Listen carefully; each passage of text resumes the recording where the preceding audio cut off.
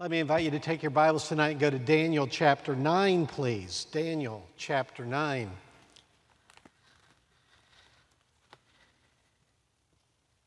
While you're turning there, just by way of introduction, I want to give three introductory comments tonight. The first, outside of preaching at church camp or preaching with a broken arm, I think this is the first time that I've ever preached without a tie, which may be an indication that we are in the last days. So that just might set the table for that this evening.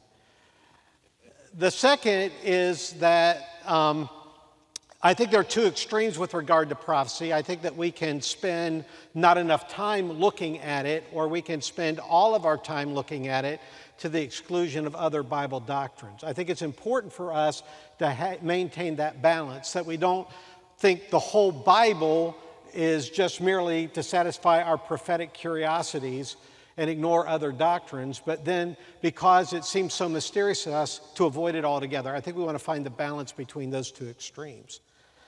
The third thing that I would like to say by way of introduction tonight is this: because we have three independent Baptist preachers preaching on prophecy over the next 9 weeks, the likelihood that all three of us are going to agree on every minor interpretation is minimal. So we should be looking for the things that unite us rather than small isolated things that we might see a razor's thin difference between. For all of those reasons, I'm glad that I'm going first, because it won't look like I'm correcting anybody. It will look like they're correcting me. And I'm glad that Dr. Mullinex is going last, because I would hate in any way, shape, or form to pretend like I don't agree with him. Even if we don't agree, I don't know how I would stand at the judgment seat of Christ and explain to the Lord why I disagreed with Dr. Mullinex. So that all having been said, let's go to Daniel chapter 9, verses 2 and 3.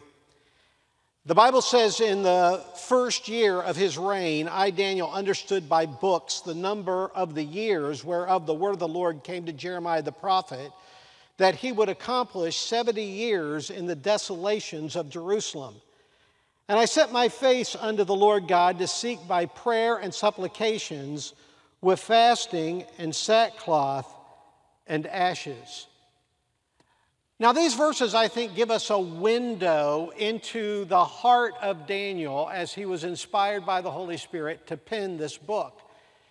In the first year of Darius, which would have been the first year of the Medo-Persian Empire, Daniel thinks we're just about done here with Gentile dominion. After all, Jeremiah prophesied that there would be 70 years of Babylonian captivity, and that's all the Babylonian captivity there would be. So us Jewish people will be free, but now these Medes and Persians have taken over. How are we to explain all of that? And Daniel is somewhat in a conundrum about that.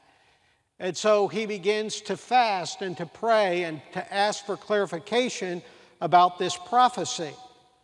So in the book, and later in this chapter, as a matter of fact, God is going to unfold to him, no, we're just getting started with Gentile world dominion. It is true that there have been 70 years of Babylonian captivity, but now we're starting a whole new count that's going to include not 70 years, but 77s of years, 70 weeks of years.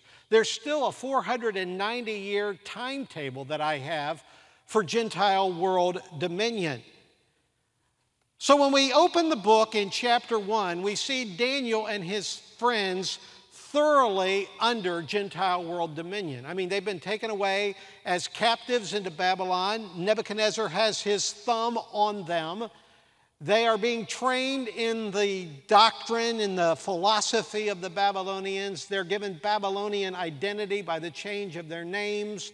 Everything is designed for the Gentiles to squeeze these people of God into their mold of thinking. But the Bible begins to unfold as we get into chapter 2 exactly where all of this is headed. What is the timeline for all of this? And it all happens when Nebuchadnezzar dreams a dream about this image. Go back to Daniel chapter 2 and look at verse number 36. Daniel chapter 2, verse 36. The Bible says this is the dream. and we will tell the interpretation thereof before the king. Thou art a king of kings, for the God of heaven hath given thee a kingdom, power, strength, and glory. And wheresoever the children of men dwell, the beasts of the field and the fowls of heaven hath he given into thine hand, and hath made thee ruler over them all. Thou art this head of gold. And after thee there shall arise another kingdom inferior to thee, and another third kingdom of brass, which shall bear rule over all the earth. And the fourth kingdom shall be strong as iron, for as much as iron breaketh in pieces and subdueth all things, and as iron that breaketh all these shall it break in pieces and bruise. And whereas thou sawest the feet and toes, part of potter's clay and part of iron, the kingdom shall be divided, but there shall be in it of the strength of the iron, for as much as thou sawest the iron mixed with miry clay. And as the toes of the feet were part of iron and part of clay, so the kingdom shall be partly strong and partly broken. So Nebuchadnezzar has this dream, and this dream is a statue, and the statue is comprised of various metals. And the metals start with a precious metal at the top, and they decrease in value as the statue is viewed from top to bottom. So it starts off with a head of gold, and David is very clear here in interpreting the dream under the inspiration of the Holy Spirit to Nebuchadnezzar that he is this head of gold. So the head of gold represents Babylon and Nebuchadnezzar, who's ruling Babylon. Now, gold's a very fit description of Babylon because Marduk, the chief god of the Babylonians, was a god of gold. In addition to that, much of Nebuchadnezzar's building projects were comprised of gold. As a matter of fact, Herodotus, who came on the scene 90 years after Nebuchadnezzar, that historian was amazed at how much gold Babylon had used in their building projects. So Nebuchadnezzar is the head of gold.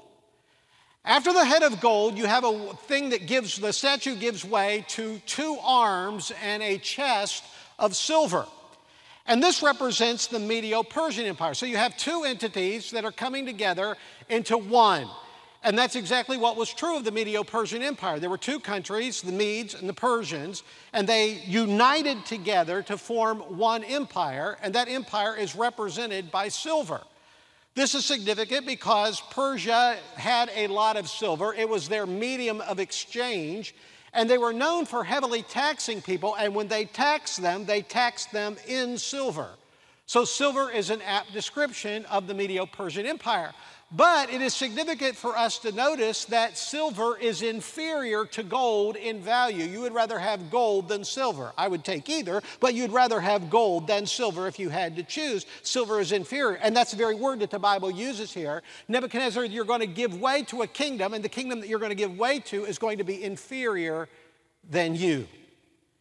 Then he moves down to a third element, and the arms of silver give way to a belly and thighs of brass, and this represents Greece.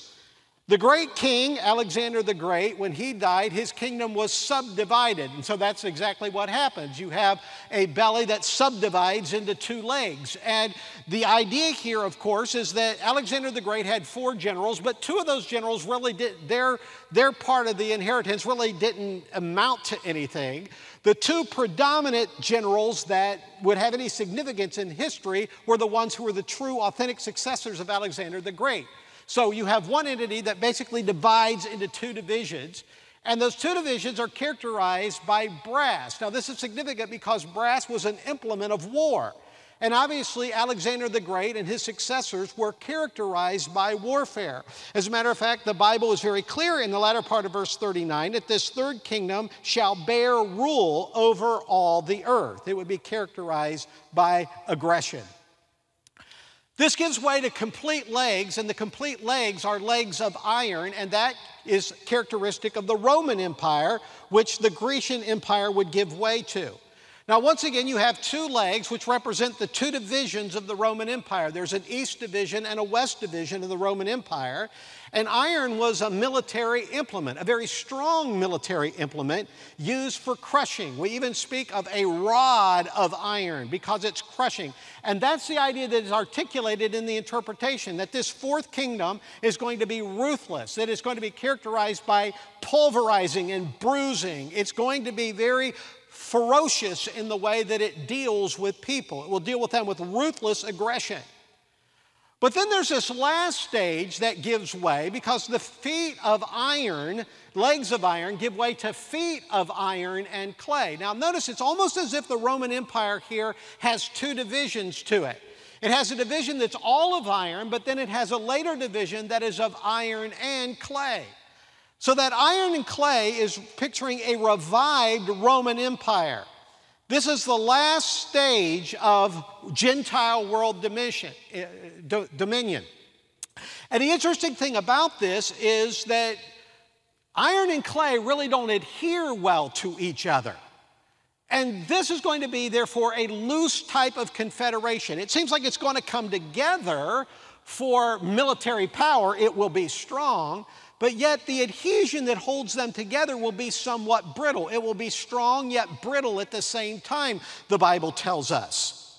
They're not going to completely adhere to one another. Think of it almost like you would think of the United Nations today, how it has, people still maintaining their national identity, but coming together in a solitary unit for military purposes. But then in verse 45 of Daniel 2, he tells us about this final kingdom that's going to come. And of course, when we're looking at a statue and its deteriorating value, we understand that a statue is something that is made, it's manufactured, it's something that man creates. But in verse 45, he tells us that there's going to be this stone that is cut out of the mountain without hands, and it's going to break this statue into pieces. It's going to knock this statue completely over. So there is going to, and this represents the kingdom of God. There is coming a day when the kingdoms of this world will become the kingdoms of our Lord and of his Christ, and he shall reign forever and ever. There's going to be a point where there are not going to be any longer any man-made kingdoms of deteriorating value upon this earth. Our God is going to come and he is going to set up his kingdom, and when he does, he will topple all of these other man-made kingdoms over. Now, when we get into chapter 3 of Daniel, Nebuchadnezzar fights against this. Because you remember, Nebuchadnezzar had a head of gold which was going to give way to other kingdoms. Nebuchadnezzar essentially says, over my dead body. And in chapter 3, he makes a statue, not of divine revelation, but a statue of his own imagination. And you remember the statue that he makes in chapter 3 is all of gold. Nebuchadnezzar is saying, I'm not giving way to anybody. I'm all that in a bag of Fritos. I'm not giving myself away to anybody else. I'm not letting my kingdom pass on to somebody else. I am the sum total of Gentile world dominion, and you must worship me. At what time you hear the music, you will bow down and worship not merely a head of gold, but an entire statue of gold. And Nebuchadnezzar, by making the statue, is actually defying the revelation of what was given in chapter 2. But in chapter 4, God does something very interesting. He causes Nebuchadnezzar to become a beast. Nebuchadnezzar goes out and eats grass. Not only can Nebuchadnezzar not control the world, he can't even control himself. You understand that pride goes before destruction and a haughty spirit before a fall. And God's letting him know you're not all that in a bag of Fritos. As a matter of fact, if I take my hand off of you, Nebuchadnezzar, you are nothing more than a wild animal. In your own life, you will deteriorate and fold without the sustaining power of God behind you. It's almost as if Babylon can't see the writing on the wall. Which brings us to chapter 5, where there is writing on the wall. And it's many, many tickle you farsome. You are weighed in the balances, Babylon. You are found wanting. Therefore, the kingdom is going to be stripped from you, and it is going to be given unto another person. And indeed, that very night, the king of the Chaldeans, Belshazzar, was slain, and Darius the Mede came in. Now think about it. God has already revealed the ferocity of Nebuchadnezzar by allowing him to become the beast that he was. Now when Darius the Mede takes over, you understand that Darius the Mede also reveals his ferocious character by throwing Daniel into a den of lions, revealing the ferocity that he has in Daniel chapter 6. And these men who are acting beast-like set the table for the second major vision in the book of Daniel, which comes in chapter 7, the beast of Daniel 7. Take your Bibles, let's flip over there, Daniel chapter 7, and let's begin reading at verse number 3. Daniel 7, verse 3. And 4 great beasts came up from the sea, diverse one from another.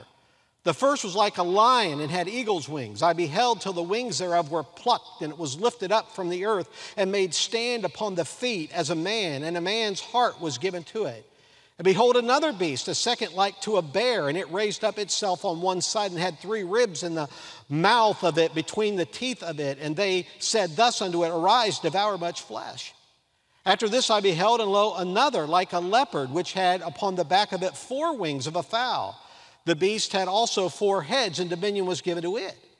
After this I saw in the night visions, and behold, a 4th beast, dreadful and terrible and strong exceedingly. It had great iron teeth. It devoured and brake in pieces, and stamped the residue with the feet of it, and was diverse from all the beasts that were before it, and it had 10 horns. And I considered the horns, and behold, there came up among them another little horn, whom there were 3 of the first horns plucked up by the roots. And behold, in this horn were eyes like the eyes of man, and a mouth speaking great things.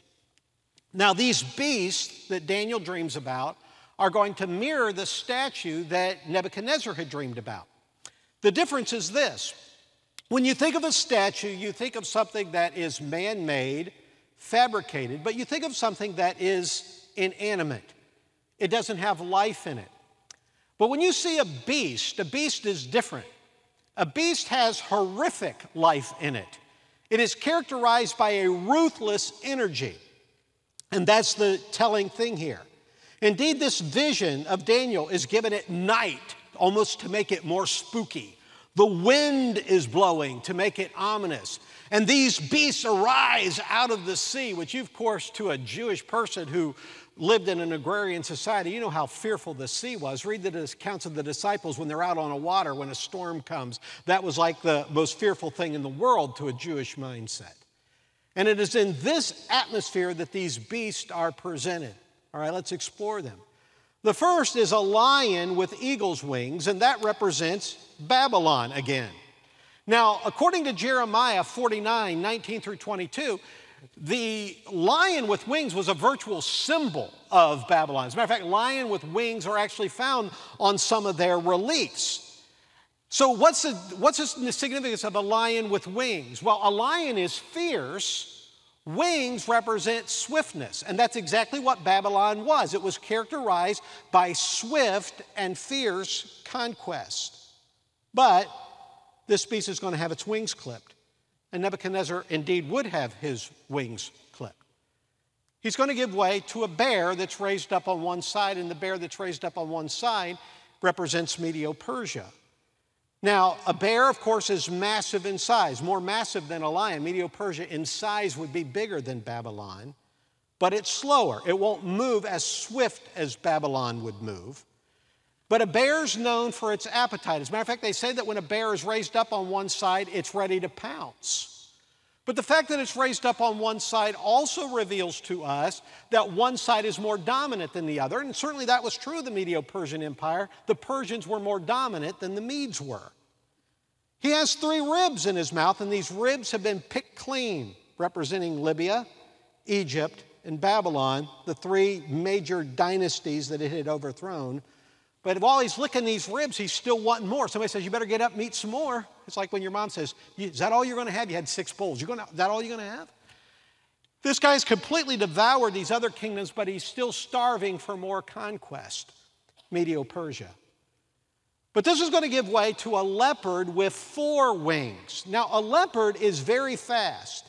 And this is going to represent Greece, because Greece was known for its unexpected and rapid attacks. And what's interesting is that you take a leopard who is already a fast animal, and then you put 4 wings on it, you're talking about lightning speed here. As a matter of fact, Alexander the Great in 8 years conquered 11,000 miles.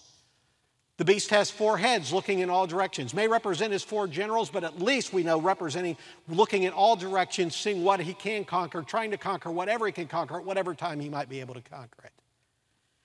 And then this is going to give way to a nondescript beast, which represents Rome. Now, nondescript in the sense that there's nothing on earth that compares to it. You can't point to another animal and say, oh, this mirrors that. There's nothing on earth that mirrors this. It's terrible. It's dreadful. It's ruthless. Nothing on earth represents it. It has iron teeth. Remember, Rome in the statue had iron legs. Here the beast has iron teeth. It crushes and grinds and grinds and grounds everything that comes within its grasp. But then once again, we get the idea that this Roman Empire is going to develop into something even more later because it has 10 horns to it. It has 10 horns with a little horn that comes out of it. Now you understand that unless something's a freak of nature, it only has 2 horns. So if you got 10 horns, you got 5 times the normal power that you would normally have. And he tells us in verse 24 of Daniel 7 that these horns represent kings. So it appears like there's going to be a 10-king confederation of the Roman Empire. Well, no time during Rome's earlier existence was there ever a 10-king confederation of the Roman Empire. So obviously this is referring to something that is still out there in the future. It hasn't happened yet. It will happen when the Roman Empire revives. Out of these horns, this 10-king confederation is going to come a little horn. And this little horn, he says, has eyes. Eyes in the Bible speak of intelligence. And it says that he's able to speak great things. And of course, when we look at Antichrist, which is going to come out of this confederation, we know according to Revelation 13 that he is going to speak with great swelling words. He's going to be able to woo people with his speech. Have you ever heard people who are such good speakers that you would amen things you didn't even believe?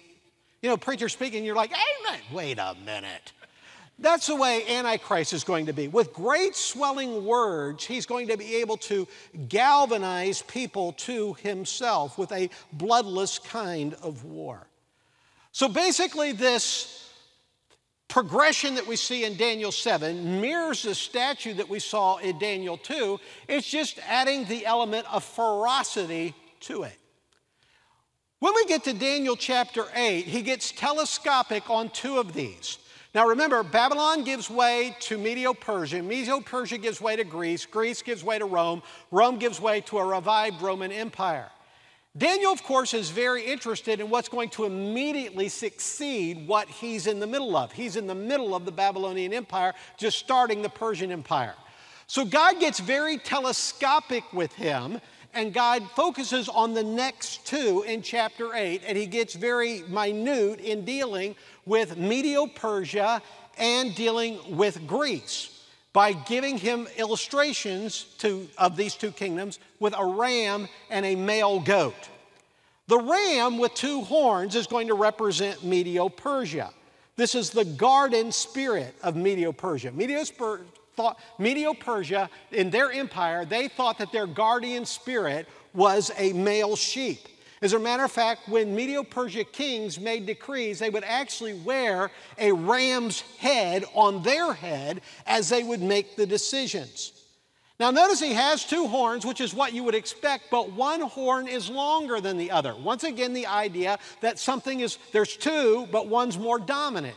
And the idea, of course, is that in the Medo-Persian Empire, you've got 2 entities, the Medes and the Persians, but the Persians are more dominant. And you'll notice here that he's looking out from the east, and he looks to the west, the north, and the south, and he's going to gore everything that stands in his path.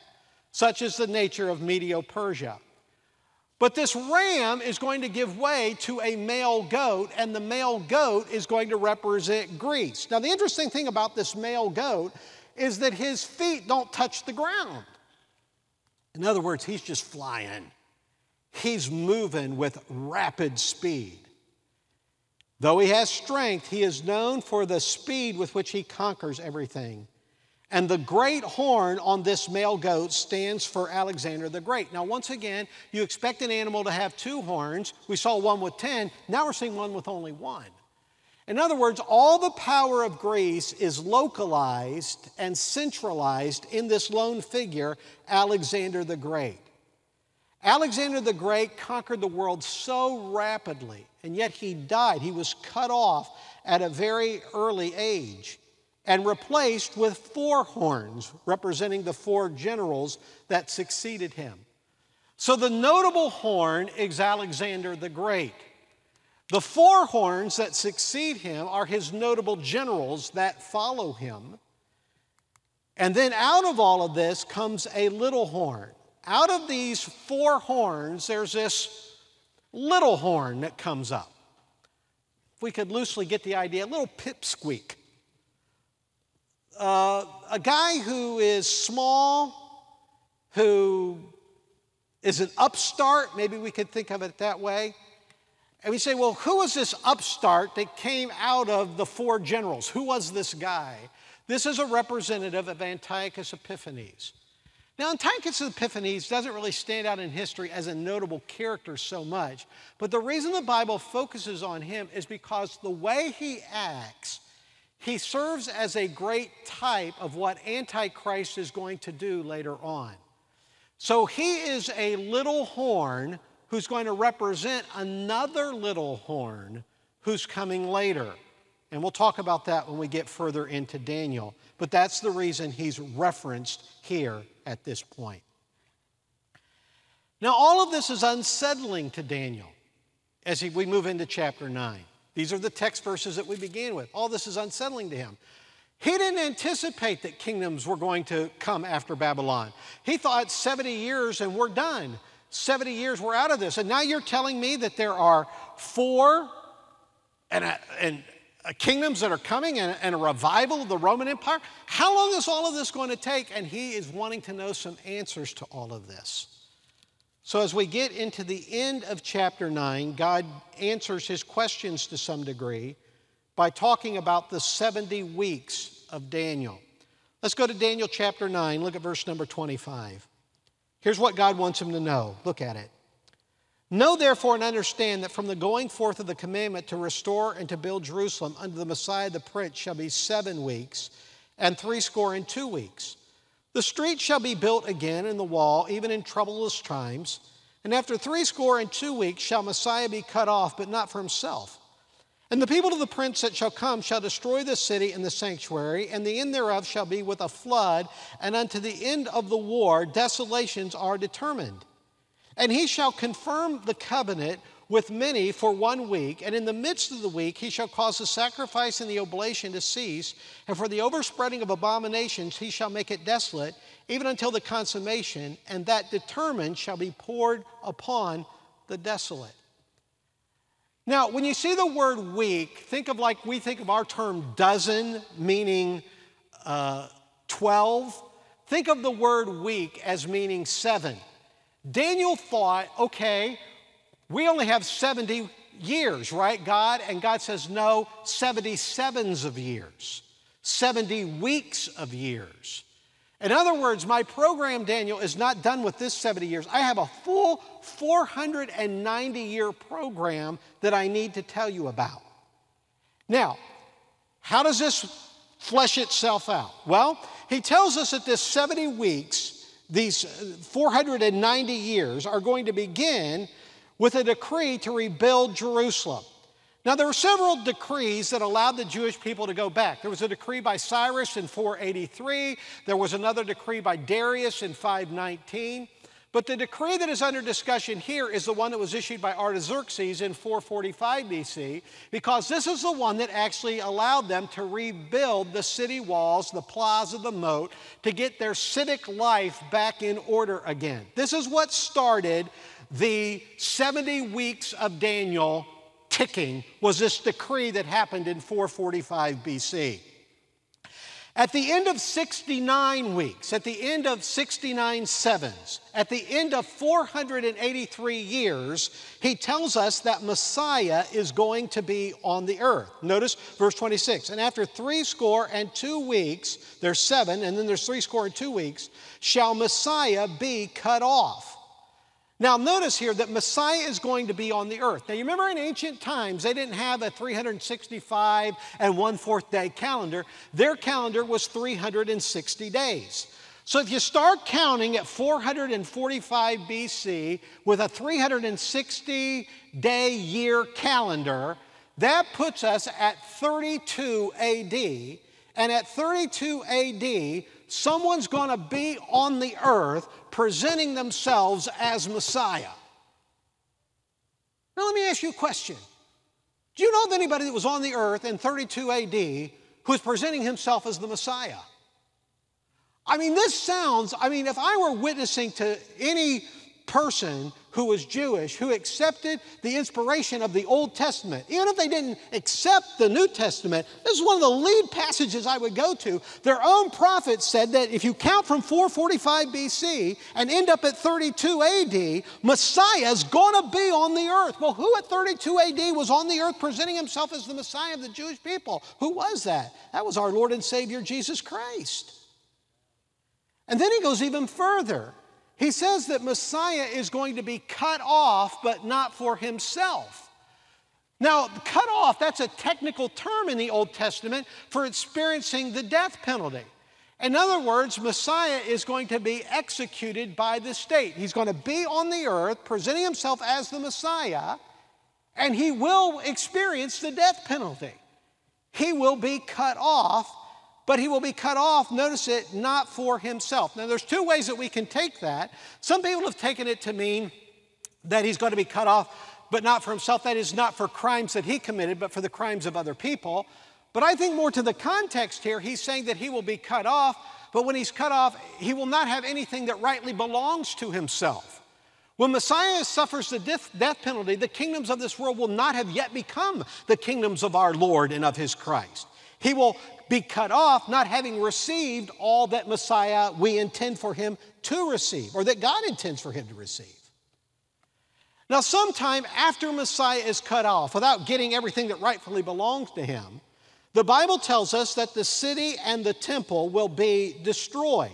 Now, the city, of course, is the city of Jerusalem, and the temple would be the temple within that city, and it's going to be destroyed. Now, we know from history that the temple and the city were destroyed by the Romans in 70 AD.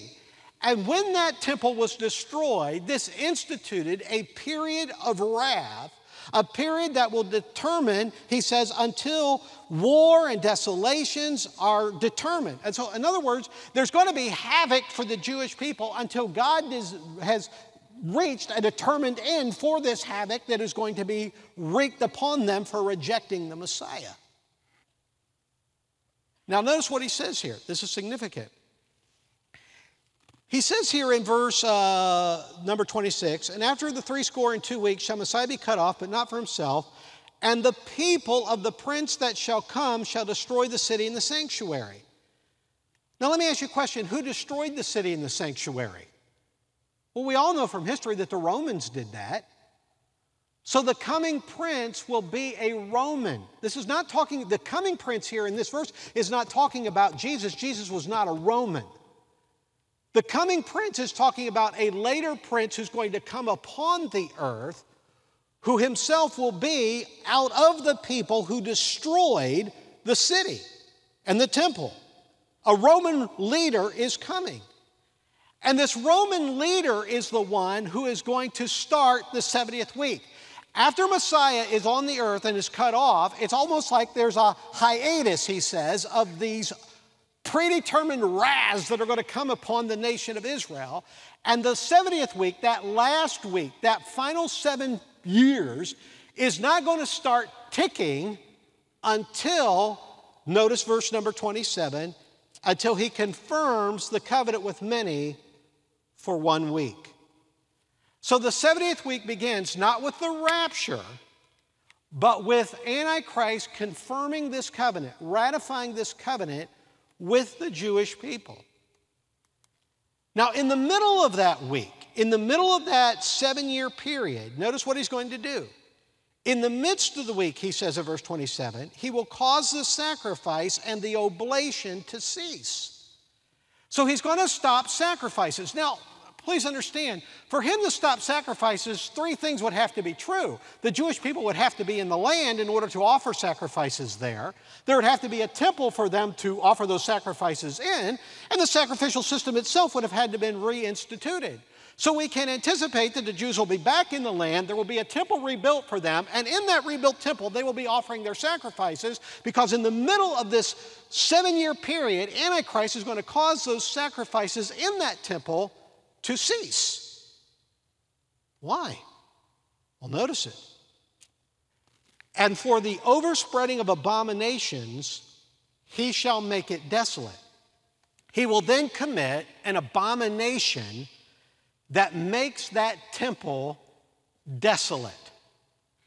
Now, Jesus in Matthew tells us that this is going to happen right before his return. So this is something way in the future before the return of Christ, this abomination of desolation. You say, well, what is the abomination? What is so abominable? And the word overspreading there carries with it the idea of pinnacle, extreme. What extreme abomination would Antichrist commit, would this Roman prince commit, that would be so atrocious that it would render the house desolate? Well, I think if we get a pretty good idea by looking at 2 Thessalonians chapter 2, verses 3 and 4, where he's going to go into the temple, he's going to put himself on the seat of God in that temple and declare himself to be God. Can you imagine anything more abominable than telling the world, I'm God, worship me? That will render that temple completely desolate. Their house will be desolate because of the abomination that is committed there by Antichrist. Now, this brings us to a discussion about Antichrist in chapter 11. In chapter 10, Daniel is shown that there are demonic forces behind all of this. Antichrist is going, remember there's the king of Persia, and he's withstood by somebody else. Behind governmental rulers, there are sometimes demonic forces.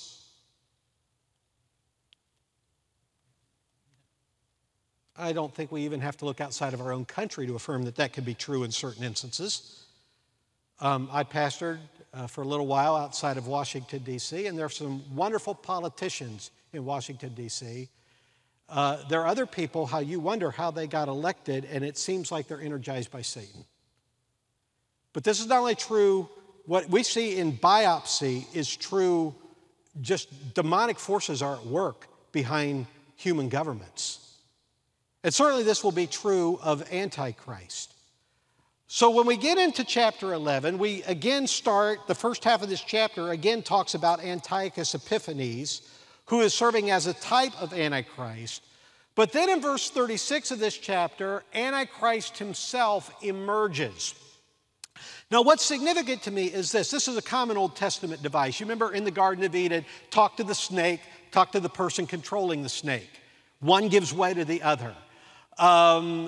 You remember that God talks to the king of Tyre, then talks to the one who's controlling the king of Tyre. God talks to the king of Babylon, talks to the one who's controlling the king of Babylon in Isaiah 14. This is common Old Testament.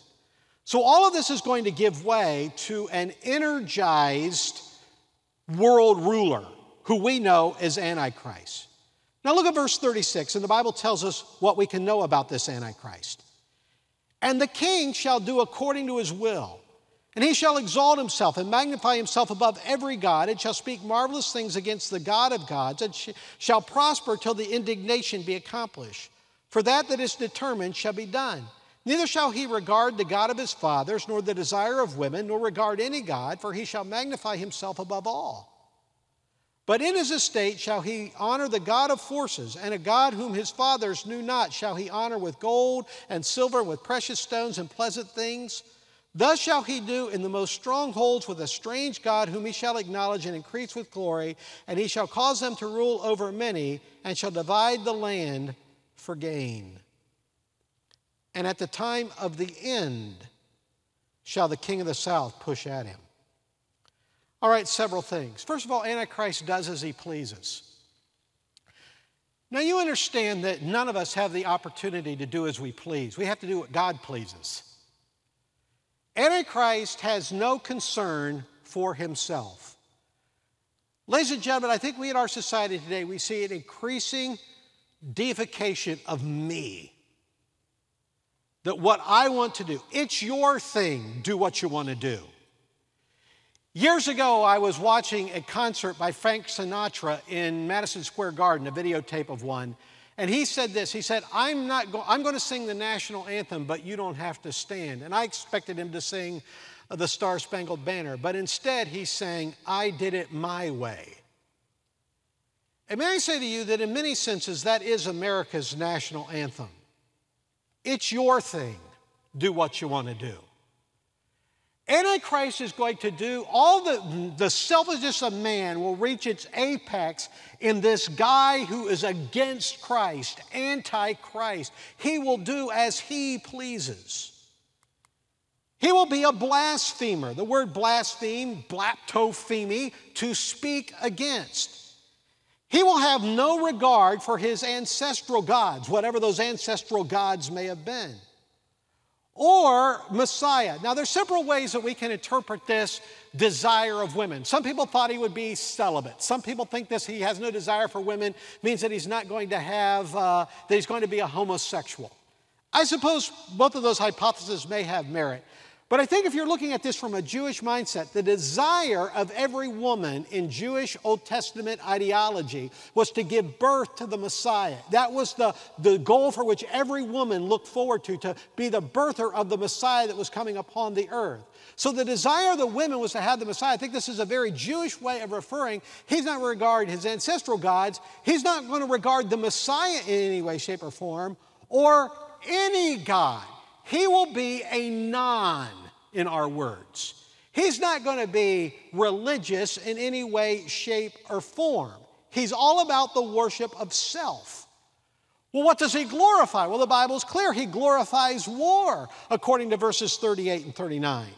He will deify war, motivating him to attack strong military installations, rewarding his warriors with leadership and land if they're successful in doing so. But look what verse 40 says. And at the time of the end shall the king of the south push at him, and the king of the north shall come against him like a whirlwind with chariots, and with horsemen, and with many ships.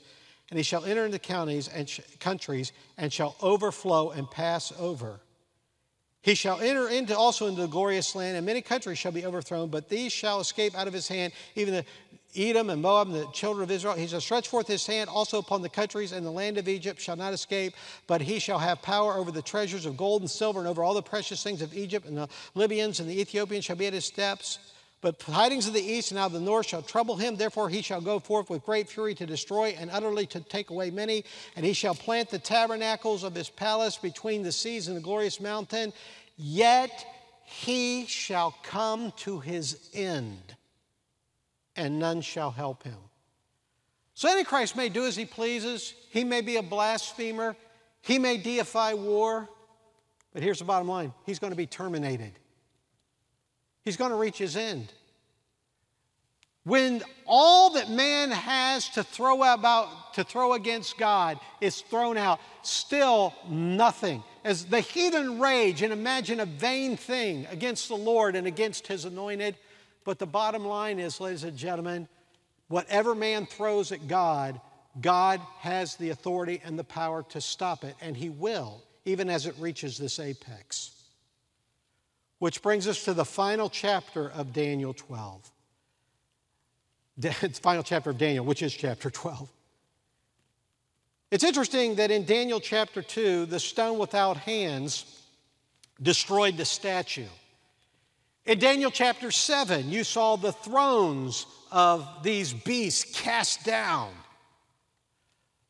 But those who are affiliated with the Messiah are not cast down. Look at verse 2. And many of them that sleep in the dust shall awake, some to everlasting life, and some to shame and everlasting contempt. It is true that some are thrown down to shame and everlasting contempt, but it is equally true that some people are going to arise. Even though they may have been pulverized in the earth by the regimes of this world, some are going to rise to everlasting life. Look at verse 10. Many shall be purified and made white and tried. Oh, sure, the wicked shall do wickedly, and none of the wicked shall understand, but the wise shall understand. Throughout all the courses of history, ladies and gentlemen, though there have been many people who have fought against God, there are people who got it, we can put it that way, who understood, who made themselves white through the atoning work of the Messiah on their behalf. So what's the conclusion? God's people win.